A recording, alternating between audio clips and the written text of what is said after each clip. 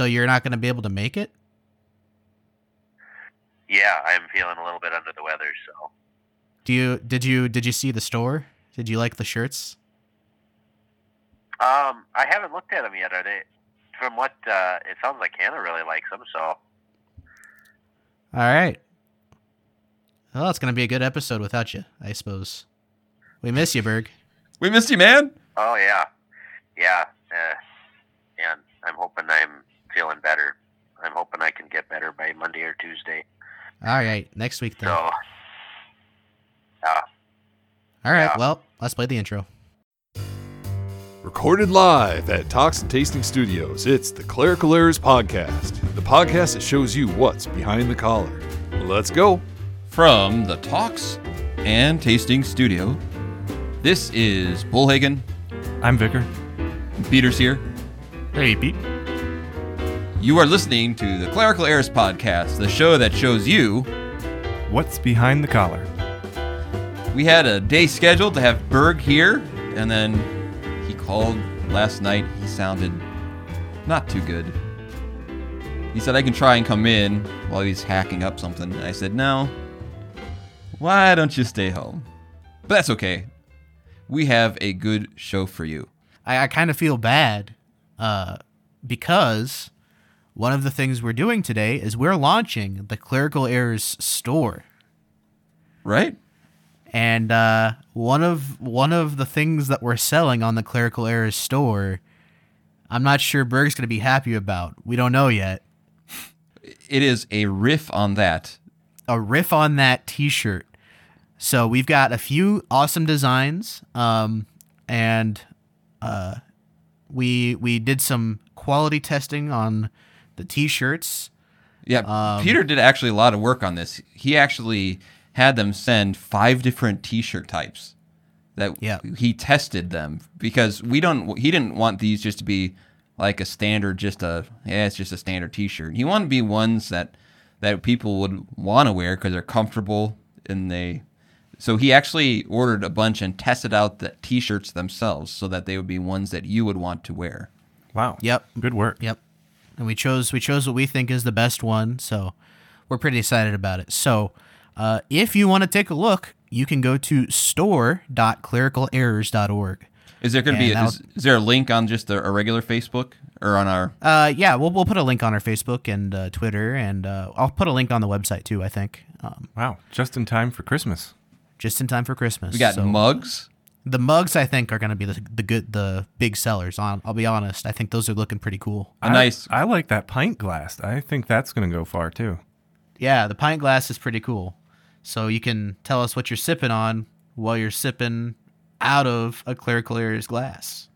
And please know, as we do this, this is not a money-making venture.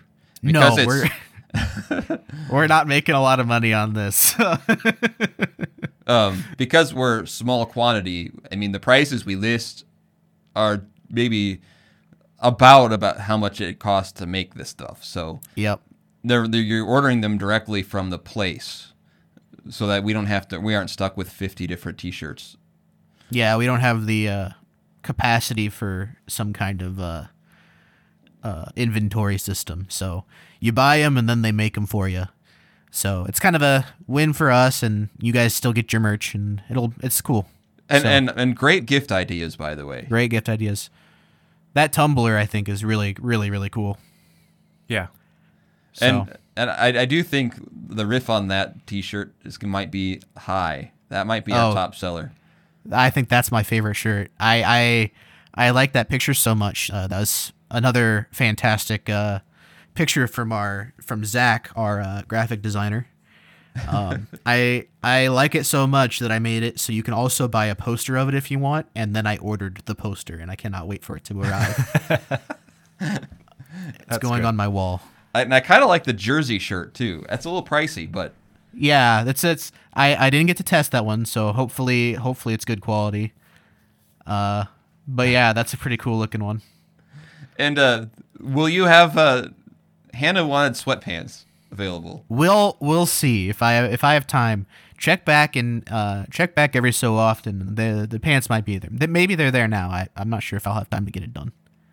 So Yeah, we just thought as a service to you, because like if you buy a T-shirt, we only make $2 or $3 that goes to the show, and so that when you're talking podcast, that's not a lot of money, and we're not going to sell a whole lot. So if you're thinking, oh, Clerical Errors podcast is sold out, that's it's as much as we'll sell. No, please don't think of that way. We just thought it would be fun for us to do, and we have some very dedicated listeners to the show.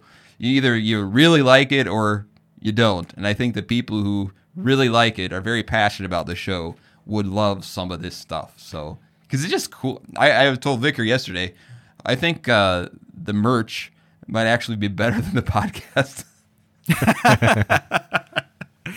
I'm kind of dreading. I imagine most of your wardrobe, Bullhagen, is just going to become Clerical Errors shirts, and I'm afraid of it.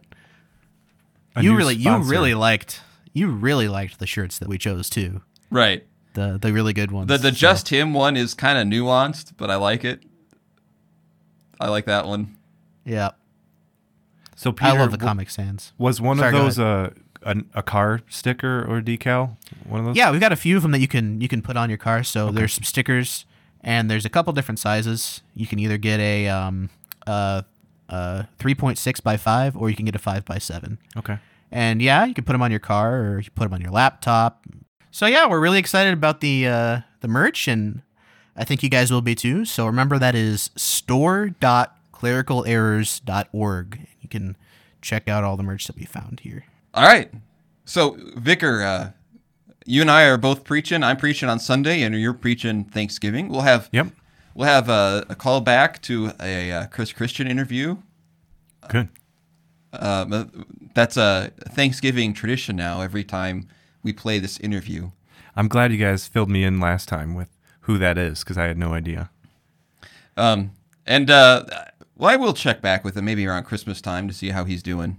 So, this is the last Sunday of the church year, and in the gospel reading for the last Sunday of the church year, we have Jesus telling the parable of the 10 virgins. So, the kingdom of heaven will be like 10 virgins who took their lamps and went to meet the bridegroom.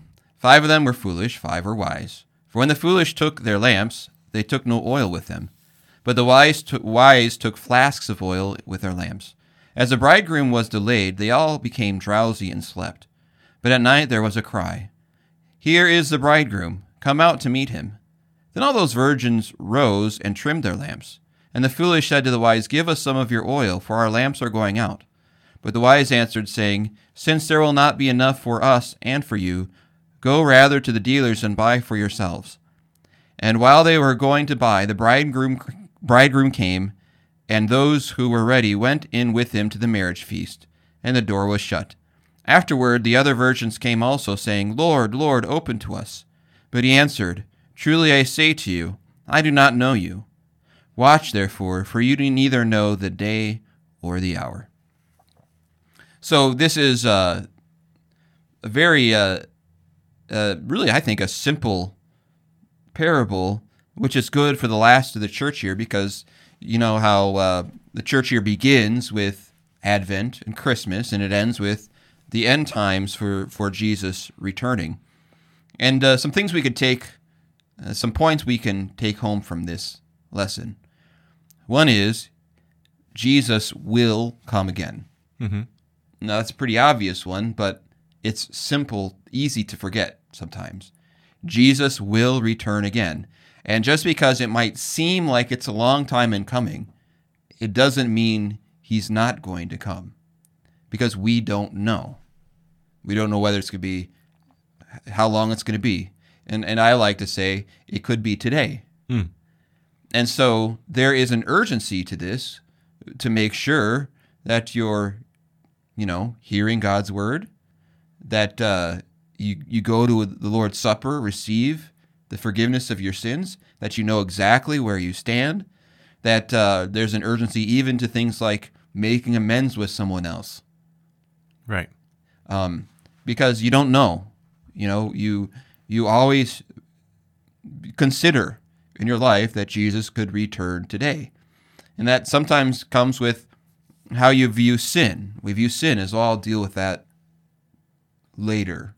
So a real readiness type of a theme. Right. I mean, you could get into the nuance of what is oil, and I'll leave that to the vicars to overanalyze it. And we do. You do, right. What does it mean to keep your oils, It's being ready for Jesus to come. Right. And it's not, don't, like, what movie is it where someone had tattooed, Jesus is returning, look busy. It's not about looking busy. It's knowing that you are right with him. And even if Jesus doesn't come that day, in a sense, for everyone there, it could be their last day on earth anyways. A good number of my funerals aren't necessarily surprises in the sense of an accident or someone young, but many of them are still surprises where even if they're older, well, I wasn't planning on having a heart attack today. I wasn't planning on having a stroke today, and so to constantly be ready, because the other thing is in that setting, that situation, even as you do get closer to death, you face death in a different way, knowing that you're ready. And so as we close out the church year, just because Jesus is slow in coming in our own minds doesn't mean that he is not coming. And there's another way of looking at it too, and that is, as we look at this promise, the Old Testament prophets kind of looked at the time that we're in right now as kind of the same time, meaning when they prophesied about the birth of Jesus, immediately on the heels of that was the fulfillment of his return and the end days and all those things. So for them, it was all kind of the same thing. And that teaches us of what kind of time we're living in now. We're living in those last days today. And so that is how we look, that is how we prepare, and that is how we consider these things. Vicar, do you have anything to add to that? Well, I just really like that imagery too, with the bride and the groom, or the brides and the groom. That's with the virgins there. That's quite a loving way to put it. If you're waiting, it's not just waiting for God. You're waiting in this loving anticipation too, and just yearning for the come of our Lord. Yeah, that's a very gracious way of Jesus putting it, because for the Christian, this is the day that we long for. Mm-hmm. This is a day where we're ready. It's we got our wedding garments on. Right. We're clothed in the baptism in the name of Jesus, and so for us, it is the great day that we're waiting for and we desire. And that's also a good way of thinking about. I think people are actually thinking more about the end of days because they look at our world and say it's got to be coming soon, right? Right. And that's a good way of looking at whether it's social unrest, whether it's the rampant sin, or whether it's the anger and rage that we see all over the place, and whether it's COVID. You can look at all those things in this way. The birth pains are getting stronger. The day is getting closer. Jesus said that the turmoil on earth will be getting more intense as time goes on. And as we see things getting more intense, it's a reminder that this wedding feast, this great eternal celebration, is a day closer. We're a day closer to that than we were yesterday. And, it's kind of like the anticipation of the Jack in the Box, so to speak, where each turn, like, little closer, a little closer. And that's a good way to consider our life as Christians. Each day as we see things going on, we're closer. We're closer to that glorious day. We're closer. But in that, it's a reminder to be ready, to hear God's word, receive his sacraments, to take his word seriously, and move on from that. So, well, that's actually a really good segue into what I'm going to preach on Thanksgiving morning. Instead of the traditional Thanksgiving text about the 10 lepers, was going to look at I'm looking at the text about the parable of the rich fool. And it comes with some harvest season type readings for the Old Testament reading. We've got in Deuteronomy chapter 26, the offerings of first fruits and tithes, talking about when you come into the land of inheritance. And then the epistle is from 2 Corinthians chapter 9 about the cheerful giver. Mm-hmm. And then the gospel is Luke chapter 12, the parable of the rich fool. And I'll read that here in a moment, but playing off of what you said, if we're really looking forward to the coming of Christ, we should be looking at our earthly possessions with the proper perspective. They're not as important anymore because we're preparing for Christ. And with those, we should be using them too to prepare for Christ and help others. So the parable of the rich fool, the reading goes like this. Someone in the crowd said to him, "Teacher, tell my brother to divide the inheritance with me." But he said to him, "Man, who made me a judge or arbitrator over you?" And he said to them, "Take care and be on your guard against all covetousness, for one's life does not consist in the abundance of his possessions." And he told them a parable, saying, "The land of a rich man produced plentifully, and he thought to himself, 'What shall I do? For I have nowhere to store my crops.' And he said, 'I will do this. I will tear down my barns and build larger ones, and there I will store all my grain and my goods. And I will say to my soul, Soul, you have ample goods laid up for many years. Relax, eat, drink, and be merry.' But God said to him, 'Fool, this night your soul is required of you, and the things you have prepared, whose will they be? So is the one who lays up treasure for himself and is not rich towards God.'" So that carries the same kind of thing that we just talked about. And it's all about greed and earthly possessions with losing focus on what your heavenly inheritance actually will be. But the opposite of greed is gratitude. So that brings in a good chance to talk about, as we're thankful, especially like Thanksgiving, we're not just thanking God for our earthly gifts that he gives us, but we can a little bit, but we should be thanking him for the ultimate gifts he's given us in his grace and in his Son and the everlasting inheritance. Well, the thing about thankfulness is when you ask God for your daily bread, we learn that teaches us to be thankful for, because that daily bread comes from him. Right. And with the rich fool in the text, not only did, in a sense, that was his God. Yes. That's what he trusted in. And, his God was satisfied. I found a place to put in the sermon a little bit about how we do that too with our gods, our possessions. Think of all the big pole barns people build to house their RVs and their boats and their cars and their toys. They're building temples for their idols, in a way. Mm-hmm. So, well, thank you, Vicar. Now, Peter, where would you like to go? I'm kind of proud of this new project we did today. What do you think of it? I think it's amazing.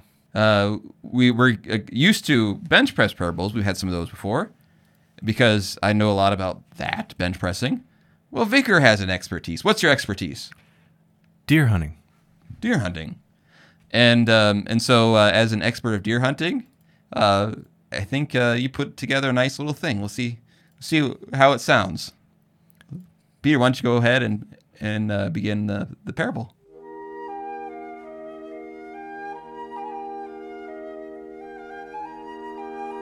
This is a hunting parable, a story of catching deers and heavenly tears.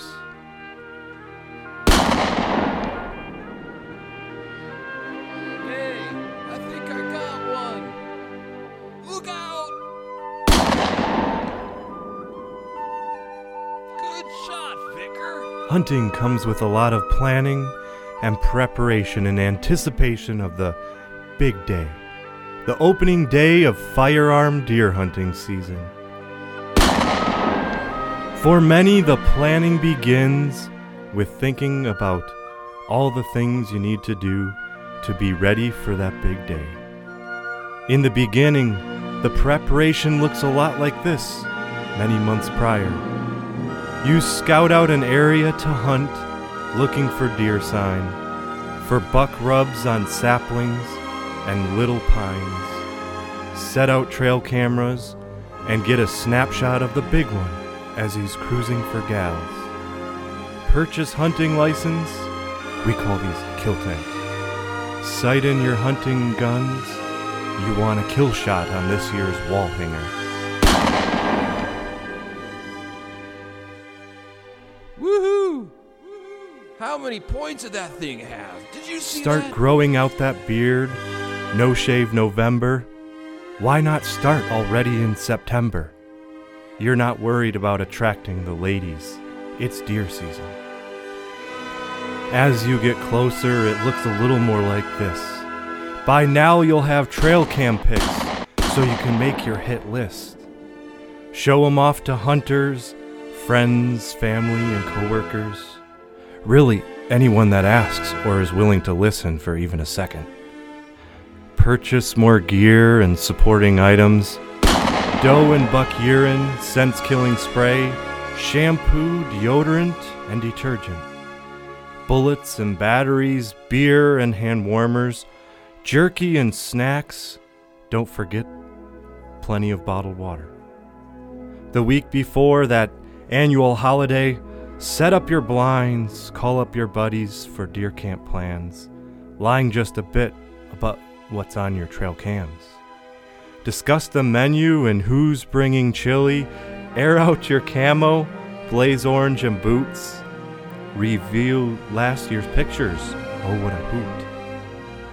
Pack up your field bags, licenses, hand warmers, gloves, and stockings, doe and buck urine, snacks, bullets, and jerky, knives, bullets, rattling horns, and grunt tubes, doe bleat cans, water, teepee, and binoculars. Pack up your vehicle, guns, camo clothes, blaze orange and boots, rope, sled, phone charger and luggage, playing cards, beer, cooler, and hatchet. And the night before, as you head off to camp, throw ice in the cooler and head out to meet the boys, recall memories, drink beer, and play euchre. If you're at home, you'll be too excited for sleeping, thinking of bucks, does, and sticks creaking. Pray for a frost, better yet for some snow. You want easy tracking and no wind to blow. The morning of, you jump out of bed, get dressed and have breakfast, coffee and go. Drive to your spot, spray off your clothes, put blaze orange on, guns locked and loaded. Sneak to your blind and quietly crack the windows. Just as your eyes begin to adjust, the horizon will glow, daylight's a must. You'll hear the sun rise from distant guns roaring, watching and waiting, though it gets boring. Just then, a buck steps into view. Put gun sights on him, and the rest is old news. Yet heavenly tears will flow. You know, as I think about this, it's a lot like preparing for Christmas. The preparation is quite similar as we prepare for the big day. Preparation and planning begins months in advance. Christmas card and gift lists, it's quite a dance. For pastors, there's service planning, midweek services, add extra sermons, hymn lists and readings and liturgy. You set your sights on the advent of Christ, clothe yourself in anticipation, pick out, purchase your Christmas best. Some scout out their spots early in church because this is the time of year. Hang up decorations, wreaths, and garland. Put up the trees with ornaments and lights. Listen to music and watch Christmas movies. Bask in the smells of Christmas season. Evergreen, cinnamon, sugar cookies, and gingerbread. As you get closer, cards start to roll in. Family photos, even matching pajamas. Looks like it's on, let the competition begin. Start Christmas shopping and make sure you're ready. You don't want to end up like Uncle Eddie. Write the annual family letter to boast in your blessings. Show up your neighbors 'cause your life is better. The week before, call up your family, lock in travel plans, make sure visits will be dandy. Choir and concerts, rehearsals and plays, everyone's practicing for the big day. Volcano. Volcano. Volcano. Isn't that nice, deer hunter? Preparing for the deer hunt, isn't it just killing deer? I've got a novel idea. Instead of preparing for a deer hunt, preparing for Christmas, why don't you actually prepare for the coming of our Lord Jesus Christ? Why don't you hear God's law with an open and honest heart? You brood of vipers, rend your heart and not your garment. Do you think that when the Almighty Son of God comes, he cares whether your cookies are frosted or not? The King is coming. Make straight highways, the paths to God. COVID, sin rampant, wickedness controlling our minds. There isn't enough tinsel in the world to cover all that mess. Here's an idea. Take your Brewski Advent calendar, knock them all back in one night, and realize that every time your heart beats, the devil, your sinful nature, and the sinful world seek to rob you of your eternity and give you hell. So prepare in repentance, like the cry of a baby. Unless someone comes to save, I am dead. I am dead. Then rejoice that King came, born in a manger to save you. And the King is coming again to bring you home. This has been Hunting Parables, stories of catching deers and heavenly tears.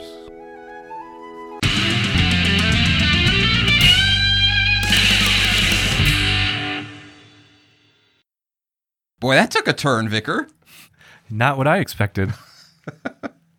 Yeah, we had this idea of doing this deer hunt parable because that's what you like, and I told Peter he can probably come up with about 20 of these. And when he brought it in, just like kind of a sermon sometimes, you weren't very confident, were you? No, not quite sure about it. Right, because it was missing something. Mm-hmm. And like I sometimes do with a sermon, where you come in, you're like, I like it, but it's missing something. And I then kind of pinpointed what it needed. I think it turned out just right. It works now. Because when people think about preparing an Advent, what do they think about? All the stuff. All the things you got to do. Which actually clouds their minds and gives them less mental energy to actually do what Advent is. And learning and growing and preparing. You know, that's why you hear a lot from the prophets, for example, in Advent, because they're all yearning for the coming of our Lord Jesus, and holding on to his promises, and we think that sometimes Advent is just about preparing for Christmas. Well, should be every week, right? Yeah, every week, every day, you're preparing for the Lord's Day, right? And Advent, a little intensity too. I mean, who do you hear? What's the voice you hear a lot? You hear John the Baptist a lot, right? Next Sunday, we'll hear of Jesus riding into Jerusalem on a donkey. That's a pretty intense situation. He's riding in to be the Passover lamb to take away our sins. And we hear of John the Baptist, calling us out of our sins and pointing us to Christ in a desperation way. And I think we forget that sometimes. We get so wrapped up in everything else that has to happen. We actually forget this is about preparing for Jesus. Mm-hmm. Making sure our lamp is filled with oil. That's right. So good job, Vicar. Listener, let us know what you think. Is there a topic you'd like for us to cover in a parable, whether a bench press parable or a deer hunt parable? Vicar, where could they get a hold of us? Well, they could email us, feedback@clericalerrors.org. They can find us on Facebook at facebook.com/clericalerrorspodcast, or they can find us on Twitter @clericalerrorsp. At me, bro. And if they'd like to donate, they can do that on Patreon. We've got a link on our website. And Peter, what about the new store? Where can they find that link. Yep, that's store.clericalerrors.org, or it should be on our website. So, Vicar, last time you were introduced to Pastor Chris Christian. Mm-hmm. Well, there was another part of the interview that we did around Thanksgiving time, and I thought it was a pretty good interview where he was thankful, and he had this new mission he was working on. Okay. Now, remember, he is a pastor of Just Him Christian Church in Port Berlin, Oklahoma. To him be the glory. To him be the glory. The fastest growing church in all of Oklahoma, tripled in size. Wow. Their children's program grew immensely, exponentially, you might say. And I talked to him later about this new Thanksgiving project he had, and I liked to go and get a chance to listen to that. So, Peter, want to go ahead and play that? Sure. I have with me on the Toxic Tastings Studio Hotline Pastor Chris Christian, the pastor of the fastest growing church in Oklahoma, Just Him Christian Church in Port Berlin, Oklahoma. Exit 258. If you heard our last interview, you know that the church has tripled in its size. And not only that, its children's ministry has grown exponentially. And now that I've gotten to know you, Pastor Christian, I consider you a friend. Your, I would call it a mission statement. I know you probably like mission statement. Yes, I do. Your mission statement, no theology, just Jesus. Yes, Pastor Bullhagen. I would not only call it a mission statement, but I would actually call it a way of life. To him be the glory. So how are you doing? I'm doing very well, Bullhagen. To him be the glory. I must admit, Pastor Christian, that since our last interview, our listenership in Oklahoma, and I'm not even kidding about this, has grown, yes, even tripled in size. Actually, I am not that surprised. I kind of have that golden touch, Bullhagen. To him be the glory. So, Pastor, how was your Thanksgiving? It was wonderful. Just wonderful. We started a new ministry there at Exit 258.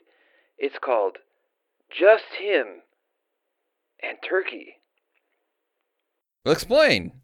You know, the holidays can be a difficult time. For example, maybe you have memories of past Thanksgivings where argument at the dinner table made you sad. Or perhaps you had to work overtime on Thanksgiving because there was an early bird Black Friday sale at Payless Shoes for their BOGO sale. That's buy one pair, get one pair free. Or maybe you have a crippling opioid addiction. Well, that sounds kind of personal. No, it's not personal at all. To him be the glory. Because of this, I wanted to reconnect with others this holiday season, to him be the glory. And God laid it on my heart to help. And I woke up in the middle of the night. It just came to me. You know, I was thinking of just Jesus, and I like turkey. It came to me. Just Jesus and turkey. Just Jesus and turkey? How it works is this. You just give me 30 minutes to talk about Jesus, and you get some turkey. Oh, yeah, and mashed potatoes and green bean casserole pie. No, Bullhagen. You don't understand. Just Jesus and turkey.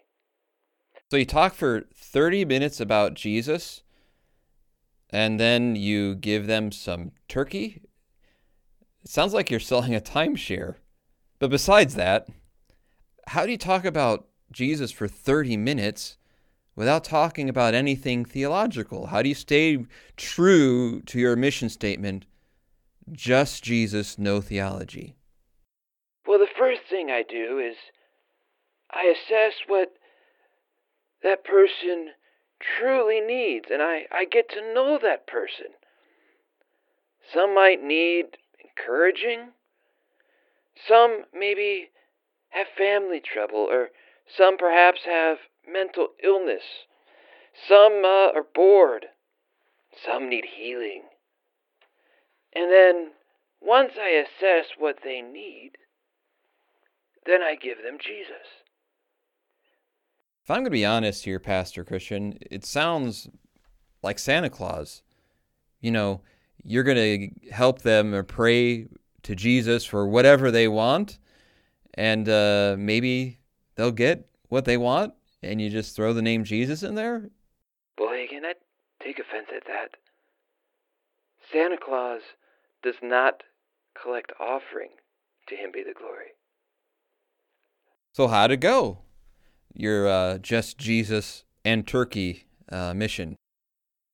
Well, I found out that when people during the holiday season stop at a rest stop, they're at exit 258. On the holidays, they're actually in a hurry. And people thought just turkey was not enough to give me that 30 minutes of their time. And remember, I was giving them Jesus, too. Oh, the Lord's Supper? No. Just Jesus. Anyways, my mom and Sawyer and the kids have gotten a lot of turkey since then. It's kind of funny. The children ask, what's for dinner? And my mom lovingly says, just Jesus and turkey. Oh, well, it sounds like another mission opportunity. Thank you, Bullhingham. I gotta go. All right. Bye. Well, that was Pastor Chris Christian, the pastor of Just Him Christian Church, the fastest growing church in Oklahoma. So, you get any ideas, Vicar, for when you're a pastor? Oh, man. Just Jesus and turkey. Oh, that's pretty good. All right. So, Peter, I am out of ideas. We don't have it. Is that all we had prepared? How much time do we have? Man, we were really banking on Berg, huh? We've got 20 minutes to kill.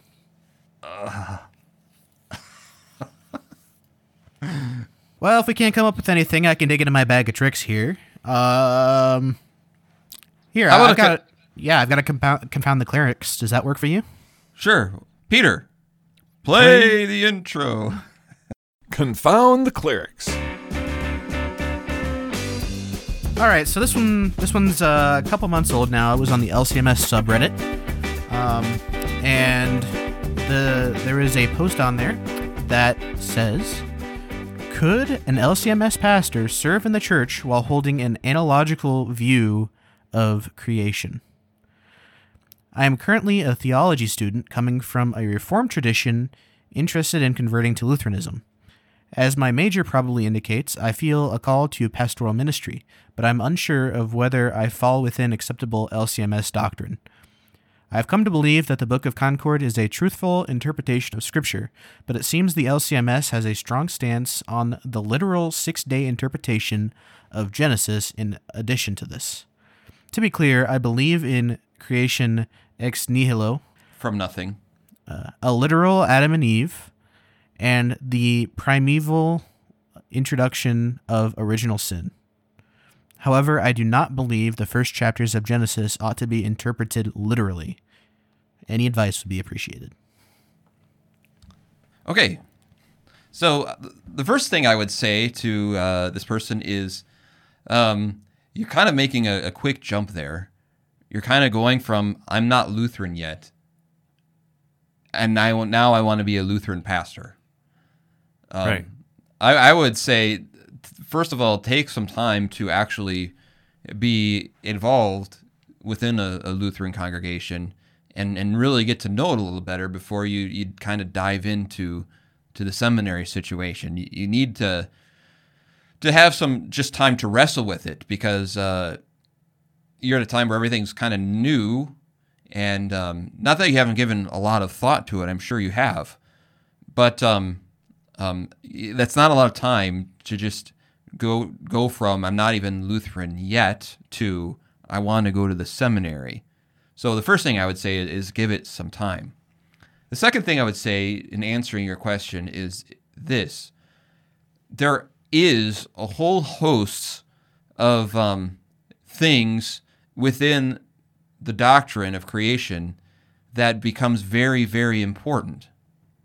For example, when then actually does sin enter? Now, when we read in Genesis that when sin entered, that's when death entered. Sin is death. God told Adam, if you eat, you will surely die. And so there was no death until the fall into sin. That's the first thing. And with that in mind, to believe in the evolution mind frame, Adam and Eve were actually there as a result of survival of the fittest and death. And so it would become very hard to have that understanding with evolution. That and this aspect too. When then do we have a human soul? Now, if you look at evolution from this point of view, to say, okay, Adam and Eve were the first humans to evolve, you could say. But then, if you think about it, there were other almost human figures who would have been there within the very process. So let's say Adam and Eve were the first humans. Well, what about their cousins? It brings up a whole host of things that can confuse the doctrine of humanity, who we are, that we have souls. When did we go from a monkey with soul or an almost human without a soul to someone with a soul? That's another issue when you start talking about evolution and the literal understanding, it actually comes with a lot of doctrine as well. And so that's one of the big issues that I think you would wrestle with, because it is a slippery slope to go from, well, my understanding of science says this. Well, it becomes a slippery slope because then all of a sudden you start talking about the miracles. Well, I believe the miracles happened. Well, I've never seen it scientifically. I can't scientifically prove it, just like I can't scientifically prove evolution. Or can't scientifically prove the miracles. And so if you look at from a church history point of view, it becomes very hard to reject the six-day creation and also uphold many of the other things in Scripture that we find that are supernatural. And that becomes an issue too. But if you're just going on the fact that we have a strong doctrine on original sin, evolution does not match up well with the idea of original sin. If you talk about man being created in the image of God, that becomes problematic too when you think of that. When you think of the effects of sin, how sin changed everything from Adam and Eve to, by the sweat of the brow, you will bring your food. Evolution would say, well, that's not true, because obviously through the survival of the fittest, it was hard all along before you even got to Adam and Eve. Right. And so all of those things come into play. And if you think, well, I don't believe in that miraculous giving of life to Adam and Eve, well, then how can you believe in the miraculous resurrection where he takes us from the dust and gives us life again and brings us to heaven? Which the Bible calls new creation. So it tying that to the first creation. And so my advice to you then, as you think about this, is to reconsider that and see how it actually beautifully plays into the understanding of who we are as Christians, and allow the faith and the Word of God to actually, part of faith is challenging what you currently believe. Part of faith is understanding that there is a will and a wisdom beyond your own, something that the scientific community has trouble holding on to and understanding, that there is a will and a knowledge greater than your own. When it's the idea of we are the smartest ones, we know all the answers, and where in faith is different. Faith is challenging what the natural world will say, what you think, what you feel about things. That's what faith is. And so this is something I believe before you decide to maybe go to a seminary and become a pastor in the Lutheran Church Missouri Synod, these are the things that you will have to wrestle with, because you will find that it becomes harder and harder for those two ideas, whether it's a rejection of the six-day creation. It's hard to find churches that they hold to the rejection of the six-day creation and also the miracles and also the resurrection and also the last day. So you really have to think about, before you become a pastor, because there are consistencies there that it really is hard to kind of take both views. Now, not your mind, it isn't yet, but the more you delve into this as a pastor and you deal with these things as a pastor, the more it does become important in my work as a pastor. Vicar, would you have anything to say about that? Well, you mentioned that consistency and the miracles, and even the things like the global flood and worldwide flood and the Red Sea parting. And I would suggest too going back and studying John 1 and looking at what they're teaching about Jesus also being from the beginning, and the doctrine of the Trinity, because all of this is interlinked, and I don't see how you can just carve out pieces to believe and not believe. And from a historical point of view, as you look at the Lutheran Church Missouri Synod, this is an issue that we have wrestled with, and we have dealt with a very unified voice. And so bear in mind, it does matter. So I would encourage you, before you were to become a pastor in this church and go to the seminary, one, to just be involved with that church first. Two, to really wrestle with these things as well. So. And there's so many resources, whether from CPH or things like Answers in Genesis, that have tackled those very issues. Mm-hmm. I teach this in confirmation. Mm-hmm. And I talk about various ways that maybe evolution isn't what it's cracked up to be anyways. So now some would say, we talk about literal day, right? And we talk about evolution versus creation kind of thing. What about the literal day versus figurative day? Where the usage of the term day maybe doesn't mean that it is 24 hours. The Hebrew word used in Scripture does mean a literal day. That's not used elsewhere to talk about an era or a period of time. And I would say, too, that still, do you notice that even when I addressed the why evolution would have its struggle with creation, that was independent upon how long the day was. Mm-hmm. If you're talking about, well, when did death occur? When did we get a human soul? That still is independent upon how long a day actually is. And so everything that I brought out, was irregardless of how long the day was, even though Scripture does use the word yom, which in every case elsewhere is used as one day. And just to make sure that's reinforced, and there was evening and there was morning on the first day, and second and third and fourth and fifth and sixth. So they make sure the Bible makes it clear it's a literal 24-hour day. And just like God resting on the seventh day as well. Right. That everything, there's a rhythm to that, and if you just make it an allegory or something like that, that's what they do with the resurrection, by the way, all the time. There are a lot of sermons you can go listen to where you hear it's not actually whether Jesus rose from the dead or not. The whole idea is from desperate situations, God can make good things happen, and all sorts of cheesy ways to make the resurrection really not about him rising from the dead when it is.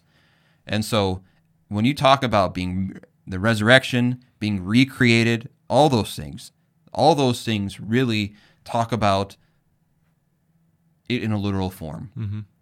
And when we talk about the Jesus return, that glorious day, and how quickly things change there, how souls rise up from the ground, and are alive and all those things. That takes the same kind of miracle that we see in creation.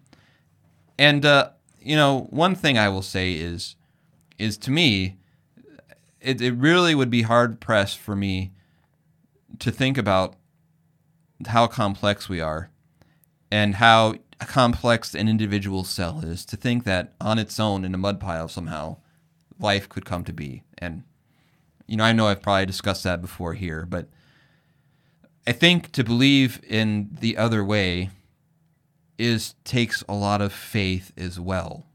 You have to believe in what the science tells you, and there's lots of things like the complexity of life, the complexity of an individual cell that can reproduce, technology that we don't understand still to this day, a technology that we can't replicate, that somehow it was supposed to happen on its own. And if you say, well, okay, I gave the fact that maybe in evolution those first cells were given by a miracle of God, I would say, why stop there? Right. If it needed God to create the living cell, doesn't it also need God for the first animal and human life to come as God directed? And so I would encourage you to wrestle with this and to look at the logical conclusions that come from denying the 6-day creation. All right. I think that's enough. Anything else you want to talk about? Not really. Not really? Well, we're all out of content, I guess, so I don't know. What are you guys doing on Thanksgiving? Well, we're going down to see you, Pete. That's right. What about you, Vicar? We were invited to join a former vicar here who's now a pastor, and one of the members here a widow. We're all having Thanksgiving with her. Well, that'll be fun. Oh, Lingard's? Yep. Yeah. Well, what are you thankful for, Peter? I'm thankful that I was able to get the store up in time for Christmas. Because that's what it's all about. That's what it's all about. How about you, Vicar? What are you thankful for? Oh, so many things, but keeping a heavenly perspective. I'm thankful that my daughters are being raised in the faith, because it's such a pleasure seeing them grow in that, and they have good questions, and they're doing well in school and in confirmation, as you know, and Pastor Berg knows. So that's my biggest joy. Of course, I'm also thankful for hunting and health and family things. And I'm thankful to our listeners. You're such a saint. And I'm thankful for Berg. Although we missed him again today, I am looking forward to having him back. So, all right. That being said, I'm Bullhagen. I'm Vicar. And may your catching deers bring heavenly tears. Thank you for joining us. This podcast is available on iTunes, Google Play, Spotify, or wherever else you get your podcasts. Questions, thoughts, concerns? You can contact us on Facebook at facebook.com/Clerical Errors Podcast, on Twitter at Clerical Errors P for podcast, or email us at feedback@clericalerrors.org. Thanks for listening to Clerical Errors. See you next time.